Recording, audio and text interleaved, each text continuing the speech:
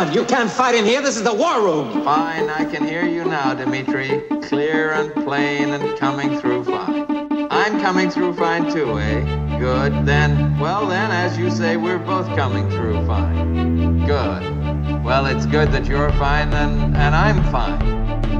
I agree with you. It's great to be fine. It's a podcast. Hello and welcome to another episode of Fighting in the War Room. This week's review episode, going into the July 4th holiday. I stand alone as the rest of my co-host bail to do maybe vacation-y things, or they have better things to do than talk about the triumvirate of movies we have coming this holiday. Before we get to what those are and what we will be talking about, let me introduce our guest who has been on the show before, Mr. Jordan Hoffman, critic extraordinaire. Jordan. Hello. Yes, you and I are the only ones patriotic enough to work on 4th of July. Yes, exactly. We're good Americans for seeing Hollywood films. We're giving back to the country.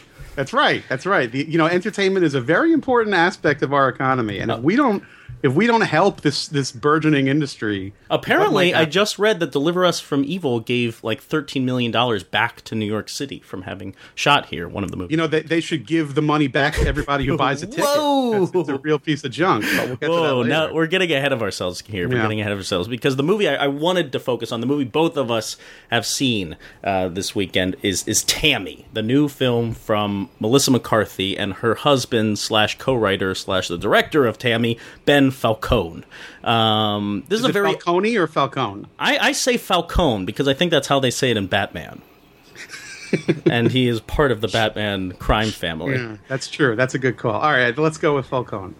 Great. Well, so Ben Falcone and Melissa McCarthy wrote this movie together. This is kind of their pet project, or it's definitely the one for them. I don't know how long they've been working on this movie, but when they were given the opportunity, after Bridesmaids made $1 billion and everyone wanted to be in the Melissa McCarthy business, they were kind of given free rein to go make this movie. And I know that they cycled through a few different people they were trying to get to make this movie for them. They wanted a director, this woman who worked on 30 Rock, her name escapes me at this moment. They wanted Tate Taylor, who directed The Help, to make this movie for them because he's an old pal of Melissa McCarthy's.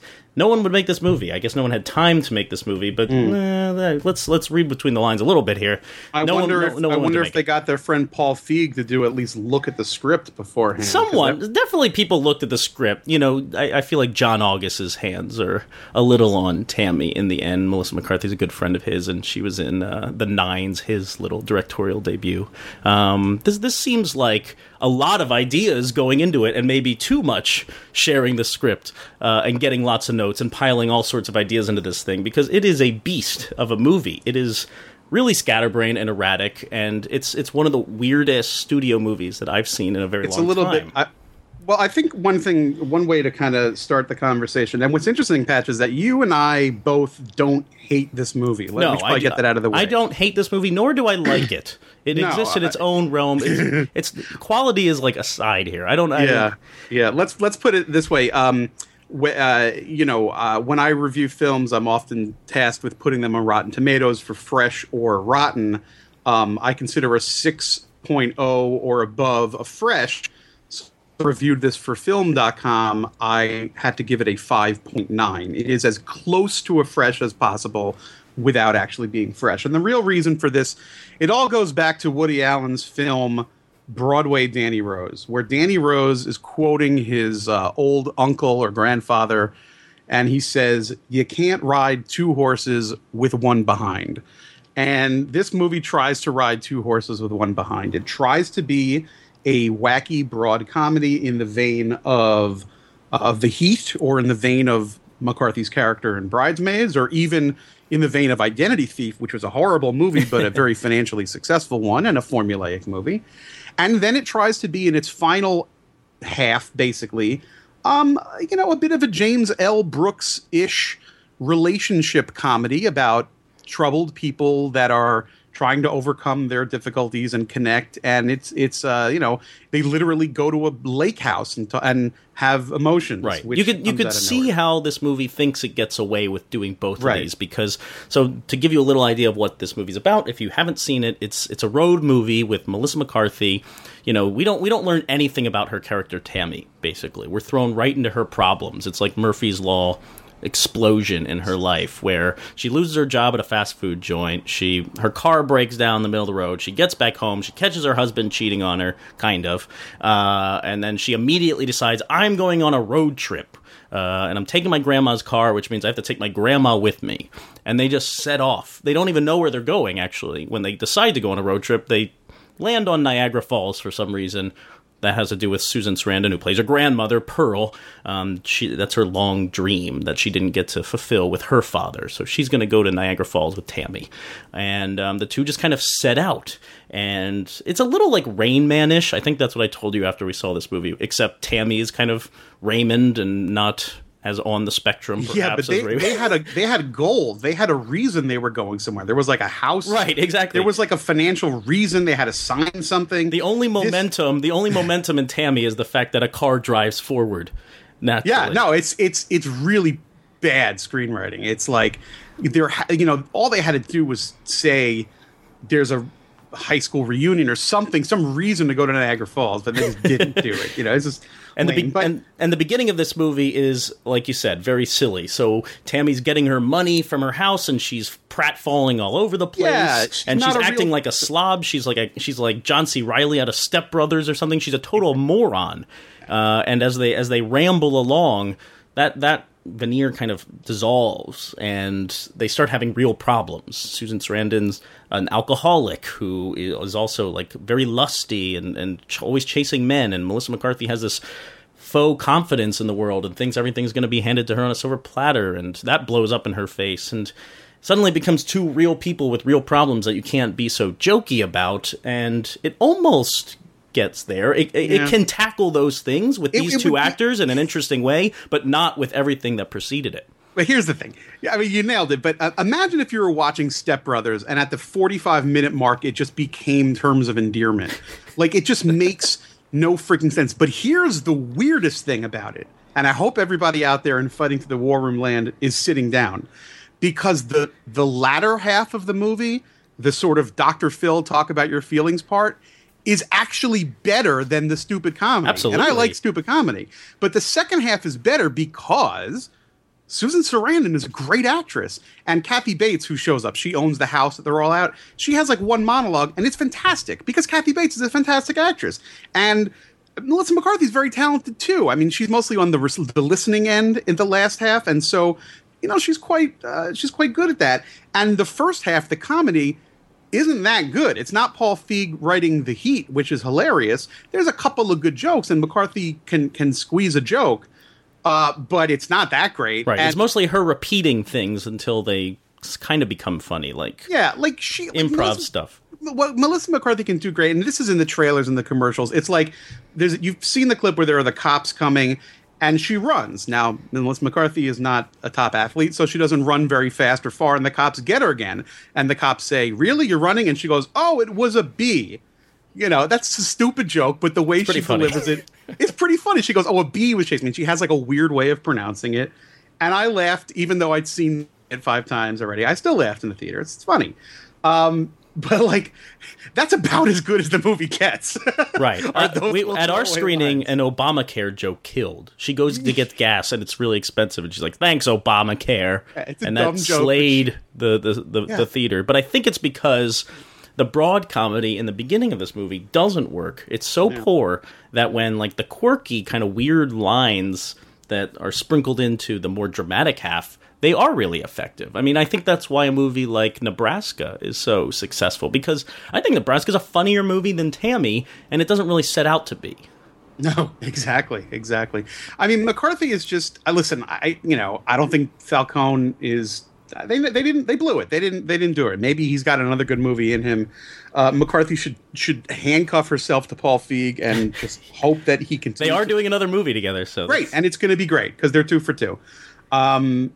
and she's got to find someone else to figure out what to do with her. I wonder, because this movie has been in development a long time, I have a suspicion that the real draft of Tammy, the draft that husband and wife stayed up all night working on, has none of the broad comedy, and it's basically a Nebraska type film. And there are two big set pieces in Tammy, one of which kind of works, one of which works and one does not work. The one that doesn't work is, for no reason, Tammy's on a jet ski saying "Look out, fish," and Steve from Eastbound and Down is like standing there going, "Hey!" Yeah, Steve from Eastbound and Down has nothing to do in this movie. He stands on a pier and goes, "Wow, that woman's crazy." It's just awful. And then Tammy flops around and breaks stuff. And but you don't even see her do that. That's the amazing part. Like, almost, they might not have had the budget to film like a jet ski mishap, but all of a sudden it cuts away. You hear a loud crash, and then Melissa McCarthy just comes up from the water, going like, "Oh boy, I broke the jet ski." It's really poor. It's not funny. And then the other bit is the bit which is in all the television commercials, which is her knocking over. She puts a bag on her head and takes a Sharpie and puts eyebrows on the bag, which is funny, and robs a Burger King type joint. And that's a very funny sequence, but it's totally kind of just shoehorned in the film. Right. And it comes after a rather sad scene. Her grandmother is ill and she's an alcoholic and has all sorts of diseases and is refusing to take her medicine. And it's like, and you like the grandmother because it's Susan Sarandon in old age makeup, and she's quite good. And then you're kind of like, oh man, I hope grandma's okay. And then there's this wacky bit where Tammy is dancing to, I believe it's Macklemore. It's a Macklemore song. I'm really surprised, Jordan. You had to Google that one. Sometimes good at yes, I recognize the Macklemore song, and she's dancing around, and it's funny. Listen, Melissa McCarthy dancing to Macklemore is funny, but it's totally not funny, out of balance. Right. With the scene that had preceded it. I am convinced, Matt Patch, as I say unto you, to the listeners, that the studio, which studio was this, Fox? Or this is a Warner Brothers movie. All right, Warner Brothers demanded upon Falcone and McCarthy to insert more wackiness, and I contend that those two scenes were not in the original version that they wanted to make. Well, it is weird. I mean, I could see the robbing the burger joint bit being in the movie. Like, there's some weird Alexander Payne behavior there where people just go to great lengths to try and solve their problems quickly. But and it blows up in their face. Not dancing around like a music video to cut for the trailer. No, that seems like, that's tailor-made for whatever trailer they're going to cut, because they saw this movie and they're like, there is nothing here to sell this as a broad summer comedy like we intended. And I agree with you that there's something off about the entire movie, because it feels very jumbled. Often we can't comment on the editing, or we don't, because it's seamless, it's invisible. Unless they're doing something really strange with the editing, it kind of drifts into the background. Here, the editing is so bad, and I think it's because either the continuity, the scenes aren't well directed, they're not well constructed, and they weren't intended to be back-to-back with one another often. It's so strange to see in the beginning of this movie. So the woman that Melissa McCarthy's husband, played by Nat Faxon, a comedic name, he's on TV, he should probably have an okay part in this. He's barely in the movie, and who is he cheating on? He's cheating with Toni Collette. She's a big name actress. You get Toni Collette to do something really funny, or like play outside her bubble, maybe, even though she's done comedy. Like, this is a name. She maybe has one line in the movie. She does absolutely nothing. What is going on in that with that bit? And like, Allison Janney is also sidelined after the first 10 minutes of this movie. It's very bizarre. Yeah, I suspect that there's some footage on the floor that we won't see, or it could just be that they were so nervous about. Maybe when Falcone got the gig, he said to the studio, "We're going to get all of our friends to work for scale." So maybe in another world, there's a version of this by a different director where that character is played by an unknown, and it's not as noticeable. But when it's noticeable when you have big names show. Dan Aykroyd shows up for one scene, and it's actually pretty funny in that little bit. He's got a good line. He has a pretty good line in there. Actually, he has one of the funnier lines in the movie, and I would imagine it's probably the funniest thing Dan Aykroyd has done in the 21st century. It's true. Hey, he's been busy selling skeleton head vodka or whatever. Yeah, I have to double check, but I think Tammy represents his best work. In the 21st century, you should see the movie Loser. He's pretty good in Loser. I never heard. Jason Oh, Biggs. I did. Yes, Jason Biggs. Yes. All right, maybe. Definitely in the it's been a while. 2010s. Okay. Sure thing. Speaking of the trailer to this movie, gave us absolutely no idea what was coming. I did not know that Mark Duplass was in this movie going into it, and kind of one of the meteor roles, quote unquote. Yeah, he was fine. See, that's when the drama didn't work for me as much. But like trying to make him a romantic interest, and like this movie has no idea what it's supposed to be, and maybe it feels destroyed by studio notes. But at the core, like I can't hate this movie. It's not bad because Melissa McCarthy and Susan Sarandon are a great pair, and I do think McCarthy has like dramatic chops. There's parts of the Heat where I'm like, this woman can be really poignant, really sensitive at times, and with surroundings that are very silly. Like she can pull that all off, and there's pathos to this movie, and I actually really appreciate it. They wind up with Kathy Bates, and Sandra Oh for some reason is her girlfriend. They're two lesbians living in this giant mansion, and then they have a huge lesbian 4th of July party, and I'm like, I have to get behind this movie, right? This is kind of weirdly progressive, and I approve. There was good stuff in there, but it's the whole Duplass thing. Again, if you haven't seen the movie, think of Step Brothers, okay? Now imagine this. John C. Reilly goes to his lesbian aunt's house and gets a makeover, and suddenly his hair looks nice, he's in a suit, and he looks dashing, and he meets the female equivalent of Mark Duplass, and they start having a romance under the twinkling stars by the lake. That's how strange the change from the beginning to the end of Tammy is. But it's not just giving her a new hairdo, because who walks out is not John C. Reilly from Step Brothers. Yeah, he suddenly gains 100 IQ points also. Now, here we are. It's flowers for Algernon. Here we are, film critics, always whining about how there's formula, and we wish there were movies that would take us by surprise. Snowpiercer is out in theaters right now, and even though Snowpiercer is not perfect, the one thing you can certainly say is that it goes in directions you don't see. And so here's a movie that just changes, but it just takes one set of ridiculous cliches and takes another set of ridiculous cliches and mashes them together like two kids, like a kid trying to put two Legos that don't fit together and just smashing them. And that's kind of what Tammy is. It could stick. It does stick though if you smash them hard enough. Yeah, if you get it crazy, does make a movie. No, it does not make a movie. All right, are we done talking about Tammy? Because I don't think it deserves much more discussion. It deserved the discussion. That's what people. I'm surprised so many people are writing this movie off completely. It's an admirable failure. I definitely laughed. I laughed a lot at a couple of throwaway lines. The scene where she robs the stores, the fast food joint. You loved that paper bag she drew. I laughed every time eyebrows I saw it. on. She drew eyebrows on the paper bag, so she looks ridiculous. It's very funny. There are a couple of good zings. She's very funny. Oh, here's what I want to go out on. This is kind of morbid, but this is what I actually thought about, because in the middle of Tammy, I got a little bored, I have to admit. It's just rambling on and nothing is happening, and my mind went here. So Gary Cole is in this movie as one of Susan Sarandon's love interests. And Gary Cole is an actor who I always think is really funny. Like, I love Gary Cole, and he makes every movie better.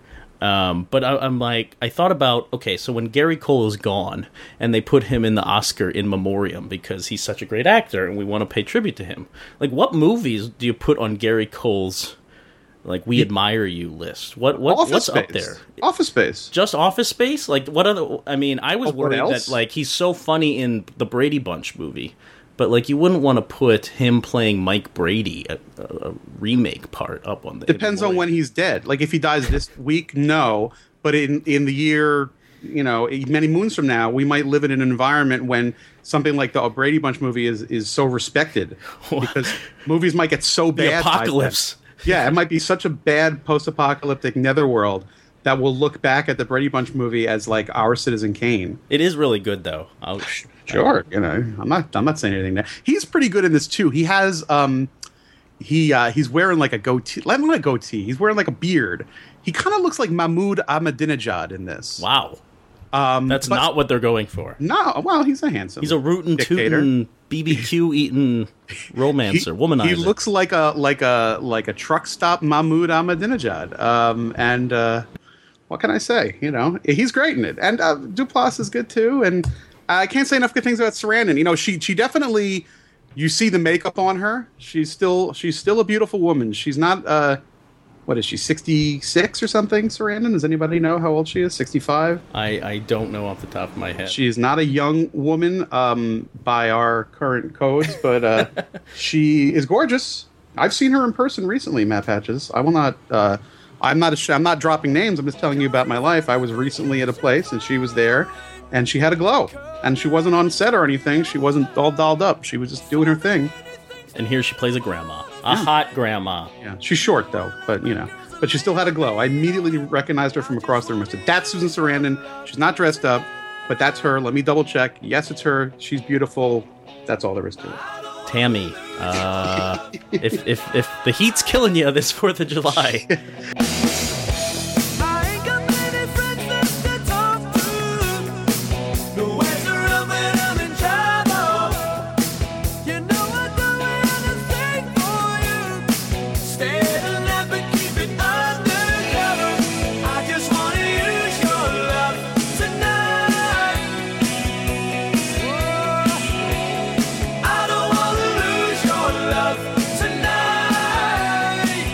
Patches, why don't you tell me a little bit about a movie you saw that I didn't see?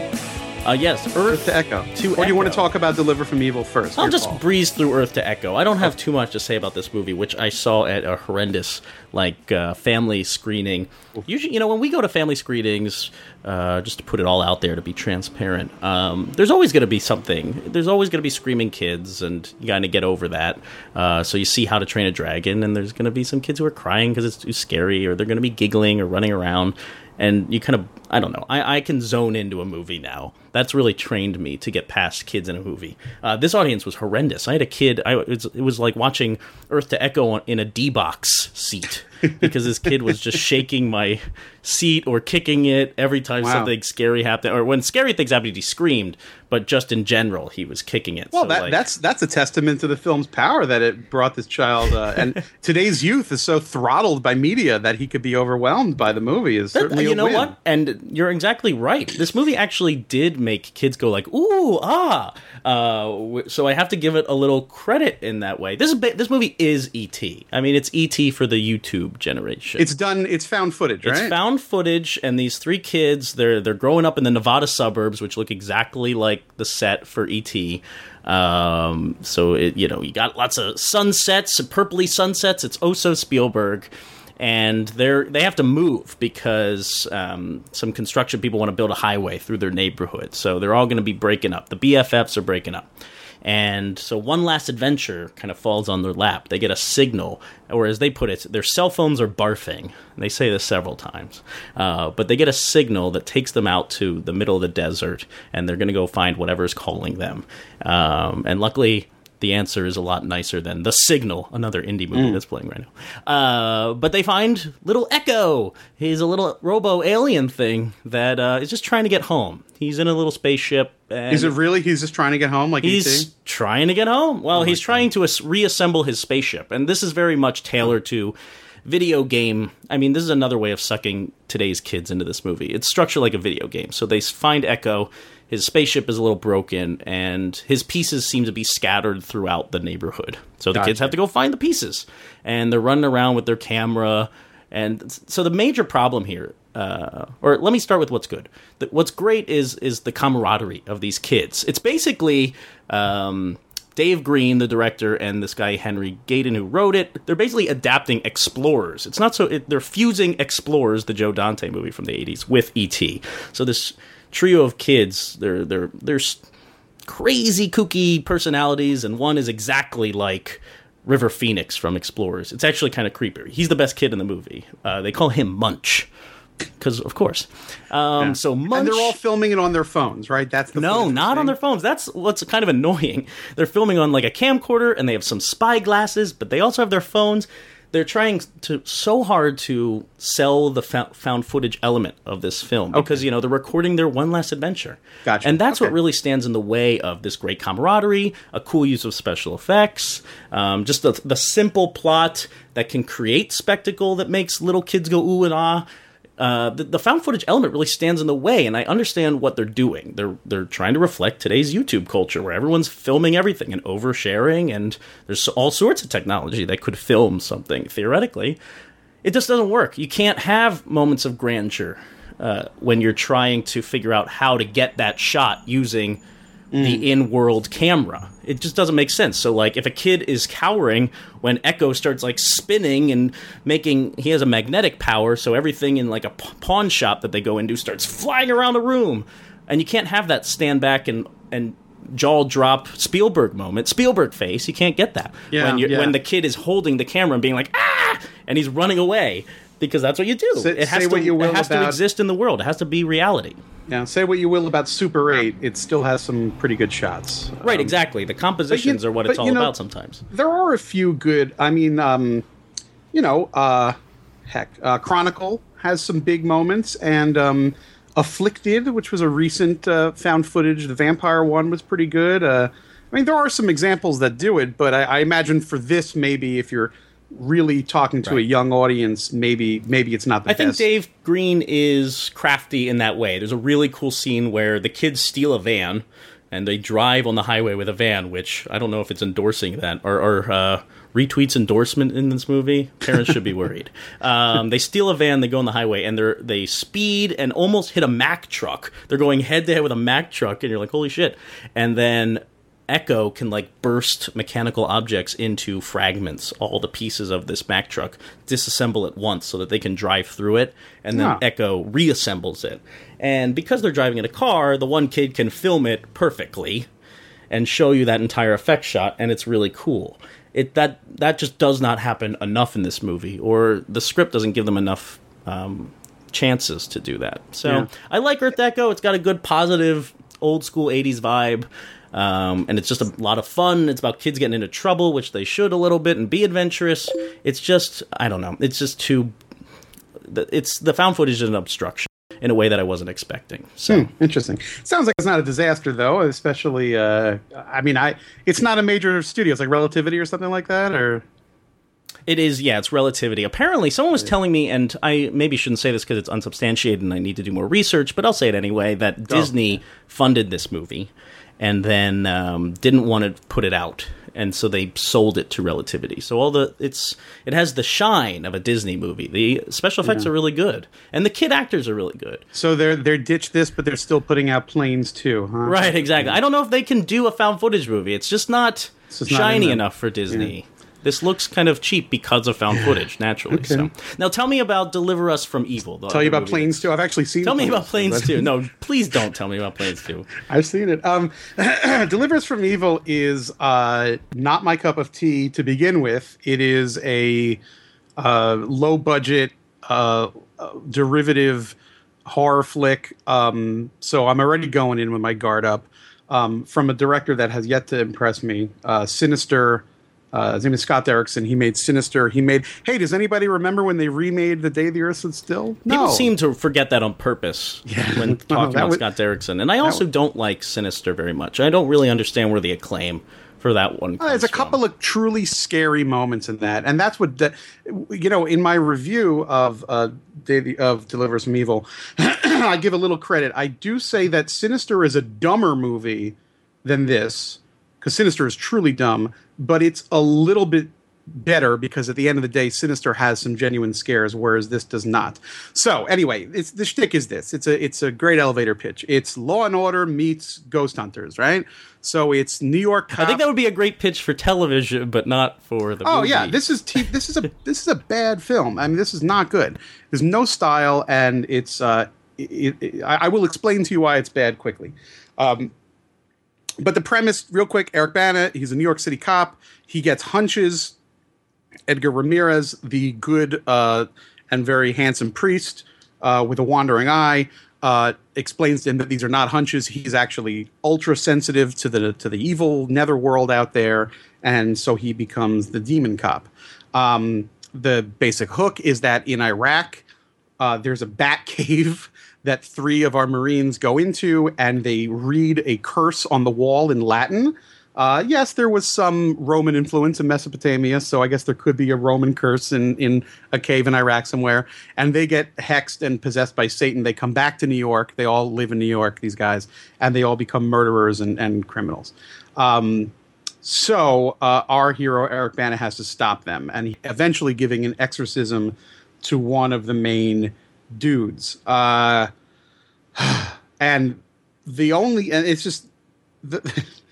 The movie stretches this out through a lot of like walking around apartments, and it gets quiet. You go, oh, something's going to jump out right about now, and then something jumps out, and it's always animals. It's either a dog or a cat, or they even go to the zoo at one point, and a tiger jumps out at them. So it's like being really nervous at a pet store is kind of what's going on. Bizarre. So not what I thought this movie would rely on for scares. Yeah, no. Well, here's the thing. Let me give you listeners out there. I'm going to impart some wisdom to you. I don't know anything in life, but I do know this. When you are watching a movie, particularly a scary movie, and you hear on the soundtrack very quietly, boom, constantly. When you hear like under dialogue, somebody says something, and then you hear boom. In the mix, little booms, that means the movie stinks. And it isn't working on its own. And the director and the sound effects guys are in post going, oh, Christ, our movie doesn't work. We need to amp it up. We need to add in boom every 30 seconds to get people scared. Why do I know this? Because before I was a film critic, I actually tried making movies. And this is what we did when we had a movie that wasn't working. We added booms everywhere. What movie? Well, not that it wasn't working. Let me retract. I worked with you on some movies, and I don't want them to be called failures. No, I'm not saying they're failures, but I'm just saying this is what one does. This is not a secret. So this movie, Deliver Us from Evil, is wall-to-wall, uninspired, unmotivated production sound, unmotivated sound design. Booms and screeches and squeals and the sounds of trains clattering and thunder and all kinds of crap to freak you out on a subconscious level because it's not there in the movie. Now you're going to say, but Jordan, the greatest horror movie ever made, The Exorcist, is famous because it has weird sounds of pigs being mutilated in reverse and whatnot. Yeah. Once in a while, a movie can do that. Not a low-budget piece of junk like this, and this is now Exorcist. That has something going on there. This is just a dumb cop movie that has a lot of booms in it. And then there's one thing. I hope you're getting to the thing that you mentioned in your review on The Guardian. I'll plug it for you. Yeah. I would actually. I could even. It's short, so I can read it aloud. If you must. Yeah, it'd be more to the point. This movie is coming with all kinds of branding that says based on a true story, they're very political. It says based on the notes or based on the accounts of an NYPD based sergeant. On the bullshit of a crazy NYPD guy. Okay, so some schmuck out there, he decided to write some books about being the demon cop, right? So he sold the rights, and then they tried to make a movie out of it, and they couldn't find a story in there. So these guys put together this thing about 3 murderers coming back from Iraq and they were possessed by Satan, which isn't true, because we would have heard about that if it happens. So, but the movie still has that based on a true story thing in all of the branding, on all the posters on the subway, and before the movie starts, it says based on the accounts of an NYPD. So you go in saying, oh, this is based on a true story. Okay, let me read something to you very briefly from my review in The Guardian, which says, tough guy NYPD sergeant encounters a helpless woman who tries to kill her child and has all the hallmarks of paranoid schizophrenia. Quote, she belongs in the nut house, he says. And while his phrasing is inelegant, yes, what she needs is medical care. Deliver Us from Evil teaches that what she really needs is for Eric Bana to accept the religion of his birth and perform an exorcism on an entirely different character for her to be well. The film thus issues a twin diss. In one direction, if the woman was not actually ill, we dismiss all moral culpability. Quote, the devil made me do it. In the other direction, if she is actually afflicted, we dismiss the already stigmatized mental health industry. And when a movie comes out riding the lift of based on a true story branding, yes, it matters. So, a little bit, because, you know, it comes out with all this based on a true story vibe, and then it's like, here's a woman who's insane, and you could just say, oh, well, possessed by Satan, you know, then she's, you know, who needs medical care? She's possessed by Satan. Or it's, you know, Edward Ramirez's character argues that there is no true evil, that if someone does something as evil as to kill their child, truly they are possessed by a demon, which is bullshit. There are evil people out there, and they deserve to be held accountable. You shouldn't just say, oh, the devil made them do it. Don't you think that this is somehow appealing to the recent trend of religious-themed movies, like, that are going straight for the Christian audience, in a way that, like, if you can appeal something as genre-y as this, then you have a multi-quadrant picture on your hands? Like, you're appealing to genre people who love Scott Derrickson movies, but now you also have people who are like, exorcisms are real, and like, no one, you know, God exists because you mean like there is no pure evil. He wouldn't create something so evil. It must be the devil possessing. I would be very interested, because what was the one with Burpo, Colton Burpo, God is for real? Was that what it was called? God isn't dead, or God is for real? No, you're right. God is for real. Greg Kinnear. So they bust in Heaven is for real. Heaven is real. They bust in church groups for Greg Kinnear's movie. Are they busing in church groups for this? That would be the next step. We would have to do the research on that. Got to blow that story open. Now, here's the thing. Am I so... Do I have my stick wedged so far up my ass that I got annoyed at this movie and I couldn't just enjoy it as a little horror film? I guess maybe I do have my stick so far up my ass, or it could just be that the movie wasn't good enough on its own. I mean, there's enough else that's bad in there. I mean, the wife, Olivia Munn, has nothing to do other than being a nag, and nothing's really scary in it, and Eric Bana is nothing too terrific in it either. The cinematography is nothing. It's not even cut together in a fun way. There's all this stupid insistence of the Doors. The music of the Doors is in this What's film. making this movie so appealing to people? Because I feel like I've read several, or I've seen several positive comments. I'm not saying I'm not so cynical as to say they're on the Scott Derrickson train, but he does have a good social reach. You're looking... I mean, I don't know. Does he hang out in Austin a lot? Oh my gosh. Well, before we dig our own graves here, I do want to ask that, you know, obviously somebody saw Deliver Us from Evil and said, like, this is our guy to make a Marvel movie about Doctor Strange. I am curious what your thoughts might be on that, just to appeal to Dave, because I hope he's... Yeah, I don't know. Maybe he has a really low asking price. I have no idea. Yes. I don't know, because there's nothing too visually interesting in this. I have no idea why they would pick him for Doctor Strange. Maybe he brought in a really cool lookbook, you know, maybe he has, you know, a visual thing that's been itching to get out. I can't imagine. I really don't. There's one moment in the film that has a little bit of an interesting visual moment. It's at the end, like the windows blow out and it's raining indoors and it looks kind of cool. But, you know, maybe he'll flex his muscles there. It didn't happen here in Deliver Us from Evil, unfortunately. No, I don't like when Joe Johnson got picked for Captain America, I was sort of shrugging at that as well. But, you know, I thought, you know, that movie Hidalgo with Viggo Mortensen wasn't good, but it at least looked cool.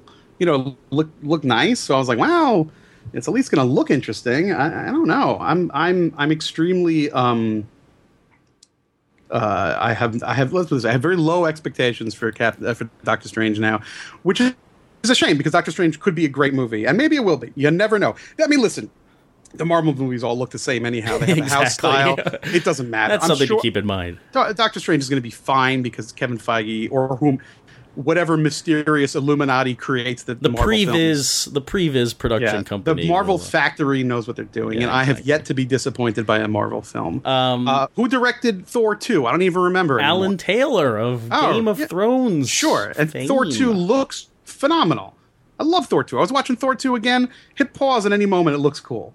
So, whoever really directed Thor 2, and not Alan Taylor. It's 5 guys on a computer really directed it. That is probably true. Well, that rounds out our conversations on the 3 movies coming out this July 4th. So the best movie is Earth to Echo, it sounds like we're saying. To the listeners, there are better movies coming.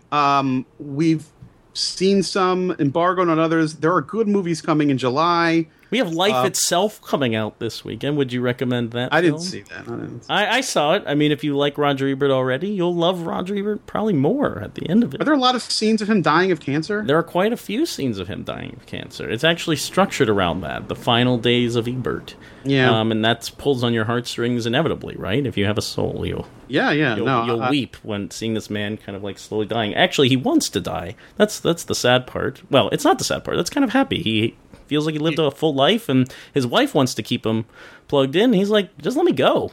And that's pretty noble. Yeah, no, that's... and sad. It's a weepy movie, definitely. But coming up down the block, we have Boyhood, we have the second Planet of the Apes. Mood Indigo is coming up soon, which is really interesting. Oh, yeah, you just saw there's a new Woody Allen movie coming out. Planes 2. I Origin. There's still some hope this summer. This weekend's not going to do it, so catch up on movies that have already come out. Catch up on old episodes of Fighting in the War Room. That's really important. You have plenty of time. Jordan, thank you so much for joining us this episode. I'm sorry. I appreciate Don't it. tag Scott Derrickson on this audio. Oh, God, why? Because he does have a strong... So, there should be a special. There should be a Fighting in the War Room special between the 4 of you. Twitter etiquette. About etiquette, there are some directors who are very involved. Have you guys talked about this? There are some directors who are involved in social media. Now you're worried. I'm not worried, but some of them are nice and some of them are not nice. And I'm sure they're all nice on social media, but some of them I follow and some of them I don't. I do not follow Scott Derrickson because I'm not fond of his work.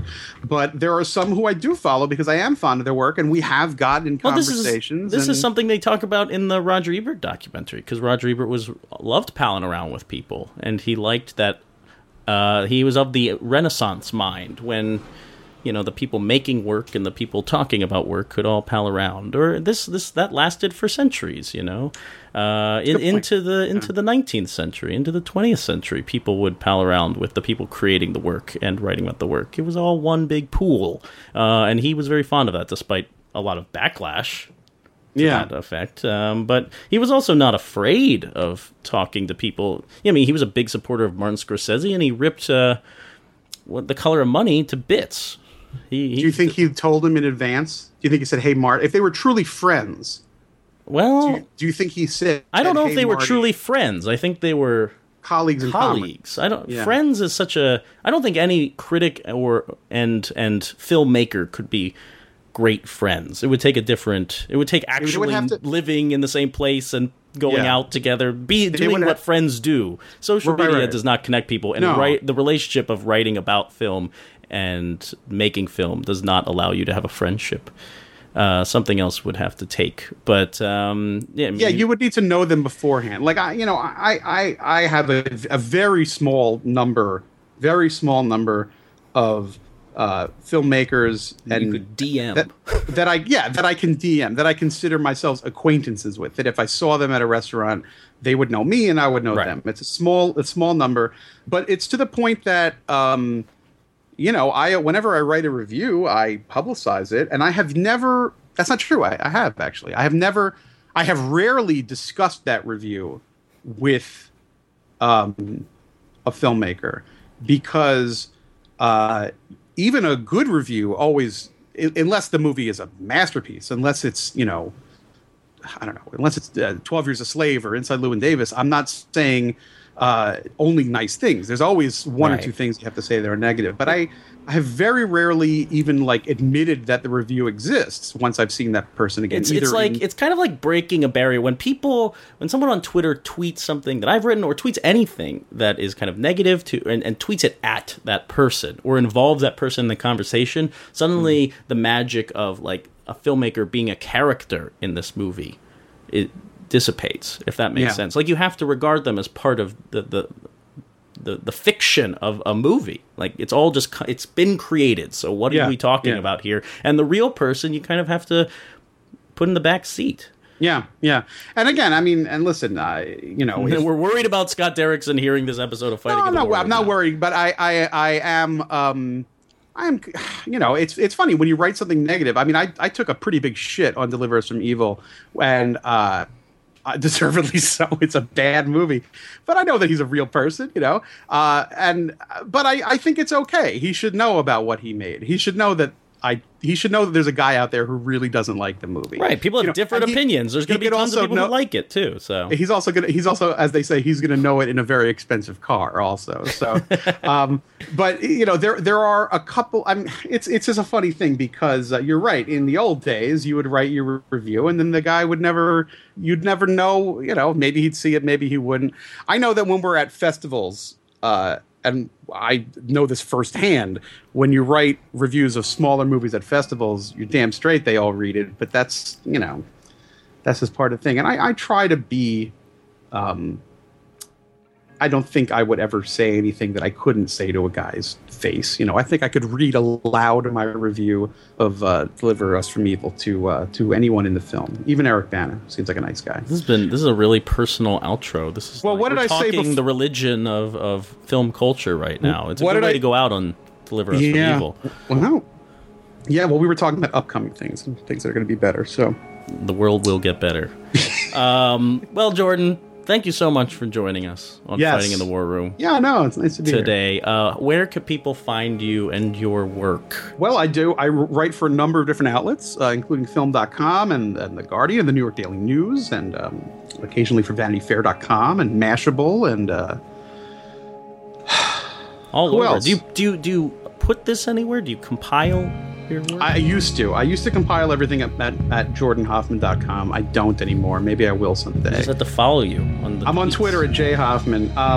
The little at, you go to twitter.com and you put an @ symbol, and it's JHOFFMAN. And yes, I should start compiling things all on my personal blog. I used to do that. I don't do it so much anymore. What about you? Do you put all your stuff on your personal blog? I do. All of my work, and I am Matt Patches, and it's on mattpatches.com. And I put it on Twitter at Mr. Patches. And we put all the episodes of Fighting in the War Room on fightingintheworm.com and on Twitter at FITWR. So that's, do you do it like every week, like you say, it's Thursday at 4, I got to update my blog, or do you do it as everything goes live? Yeah, when things are live or when I finally get around to it, I try and be thorough so that if someone landed on that page, they would be able to find my work. The highlights of my work. Yeah, well, that's the key thing. A lot of the stuff that I do is garbage. I mean, wow. I got to pay the rent. I mean, it's chum. Let's call it chum. Let's call it what it is. I just got to pay the rent. So I got to continue to deliver content across the web. Now you've opened the door. See, now that you've mentioned that you write some chum, Scott Derrickson is going to kind of cut you for admitting that maybe your review of Deliver Us from Evil is chum, and you're not taking it seriously enough. I welcome the interpretation. I welcome the read, and he can determine that on his own. He can write his own review of it. But yeah, listen. What the chum is sometimes because just the assignment isn't that interesting, and I need to get paid. Sometimes it's not always my material going out. Sometimes it's an editor's material coming in, and I have to make it happen. Sometimes, Patches, I write something and don't even put my name on. Whoa. Thanks everybody for listening to this week. Have a happy holiday. We will be back with a new episode on next Tuesday. And until then, farewell.